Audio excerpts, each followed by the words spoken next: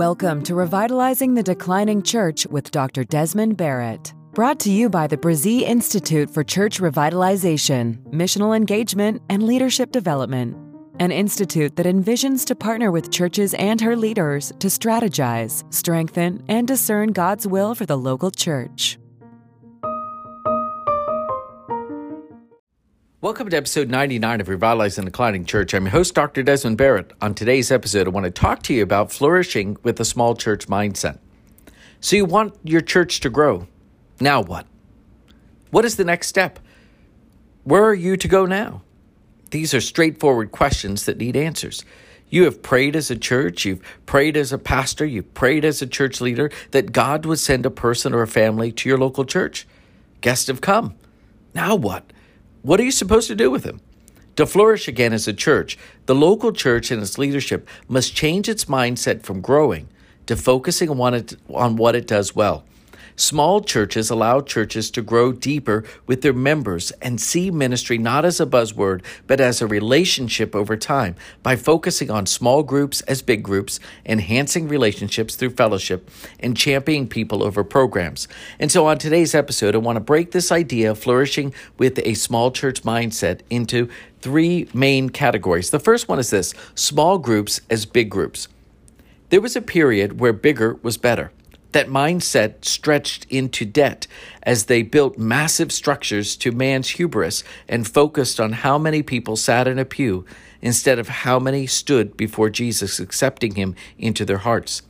The boom of church growth mindset has created a bust of devalued properties due to a host of deferred maintenance, a decrease of members, spiritual anorexia, where the church still tries to be the church of 2 decades ago, but lacks the healthy capacity to be the church of today.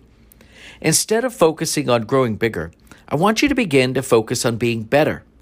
Better in greeting newcomers. Better in sharing a meal with someone. Better at praying for the needs of the community. How many services do you host weekly? 1, 2, 3? Instead of 3, try 2, or even 1.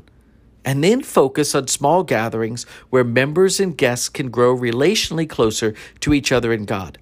The idea that Sunday is the only time to meet and share must be set aside for the sake of the gospel. The world's schedule has changed, and adapting to the community's needs around you by revising the day or even the service locations does not water down the gospel, but expands gospel opportunities to share it with more people. As you meet at different times, I want you to try not to focus on the number of attendees, but on the quality of the conversation, the quality of the conversion, the quality of the church service that gains traction to dive deeper into God's word and times of group prayers. God can use your perceived smallness and allow the bigness of the calling to shine through. The second major point is to enhance relationships through fellowship. There is a longing in the world today for people to feel valued. They are valued not for what they can bring to the table, but for who they are. God has placed giftings in each person that the local church needs today. Many leaders and churches long for authenticity or authentic relationships that make a person feel seen and heard. The small church can do that if church members are willing to be used by the Holy Spirit to touch people more personally. Church attendance does not have to be a Sunday morning gathering. Many non-church people do not want to enter a church facility because they feel unworthy due to past choices. So be open to finding creative ways to connect with non-church and new members. In the book by Weible called Fishing on the Other Side, A Guide to Being the Church in the Digital Age, he wrote, church members can also create offline social media groups that meet in local places of business. Sometimes people are likely to attend meetings that are not held in church facilities, especially if they come from a non-Christian background. So stay open to meet people where they are, not where you want them to be. Focus not on where you meet, but on how you interact while you're meeting. Bond over the commonality of sports teams or children of the same age. And over time, if you will have an opportunity to live out your faith in such a way that the newcomer will want to know more about you and why you're so happy and why you seem unfrazzled when bad things happen. My friends, that's what it means to be an authentic Christian. Relationships are built over time, not forced at the beginning. I want you to trust the process. Trust the process that the God you serve will help you and will guide you. All you have to do is follow his lead. When you do, you will see the relationships through fellowship, and there will only be enhanced through the bond of the non-member to the church member over time if you trust the process. The third major point is people over programs.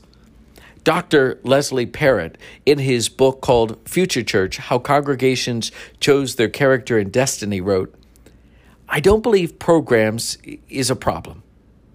Direction is." It would help if you read that again. So let me say it again.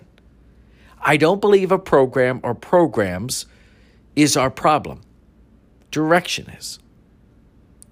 How many churches, maybe even yours, focus on programs as a solution to rebounding from decline? As if God values a program more than a person's soul.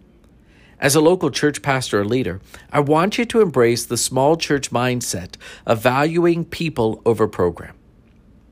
To see each person and their value to the kingdom as an opportunity to live life with them by walking alongside of them in the Spirit of God.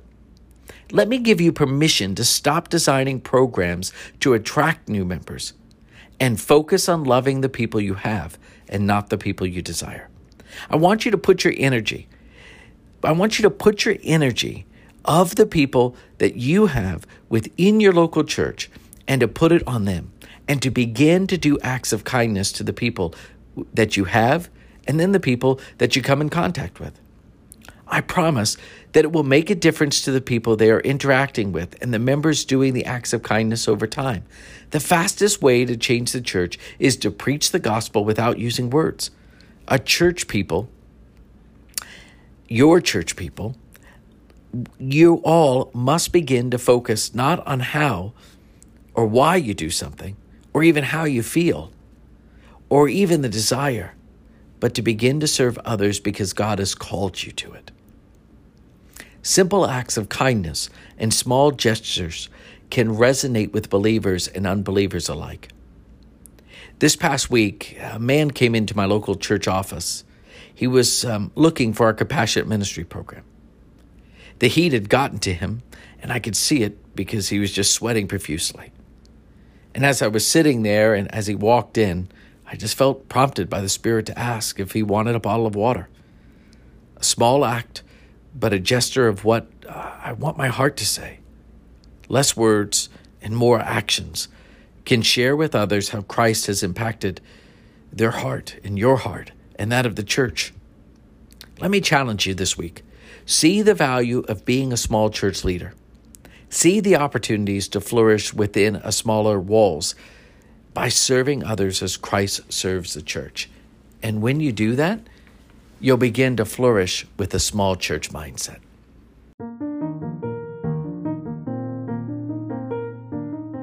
Thanks for listening to Revitalize a Declining Church with Dr. Desmond Barrett. If you liked what you heard today, would you be willing to share it with your colleagues or your local leaders inside your church? Why don't you subscribe so you don't miss the next episode that comes out? As always, my friends, I believe in you. I'm praying for you. Have a great week.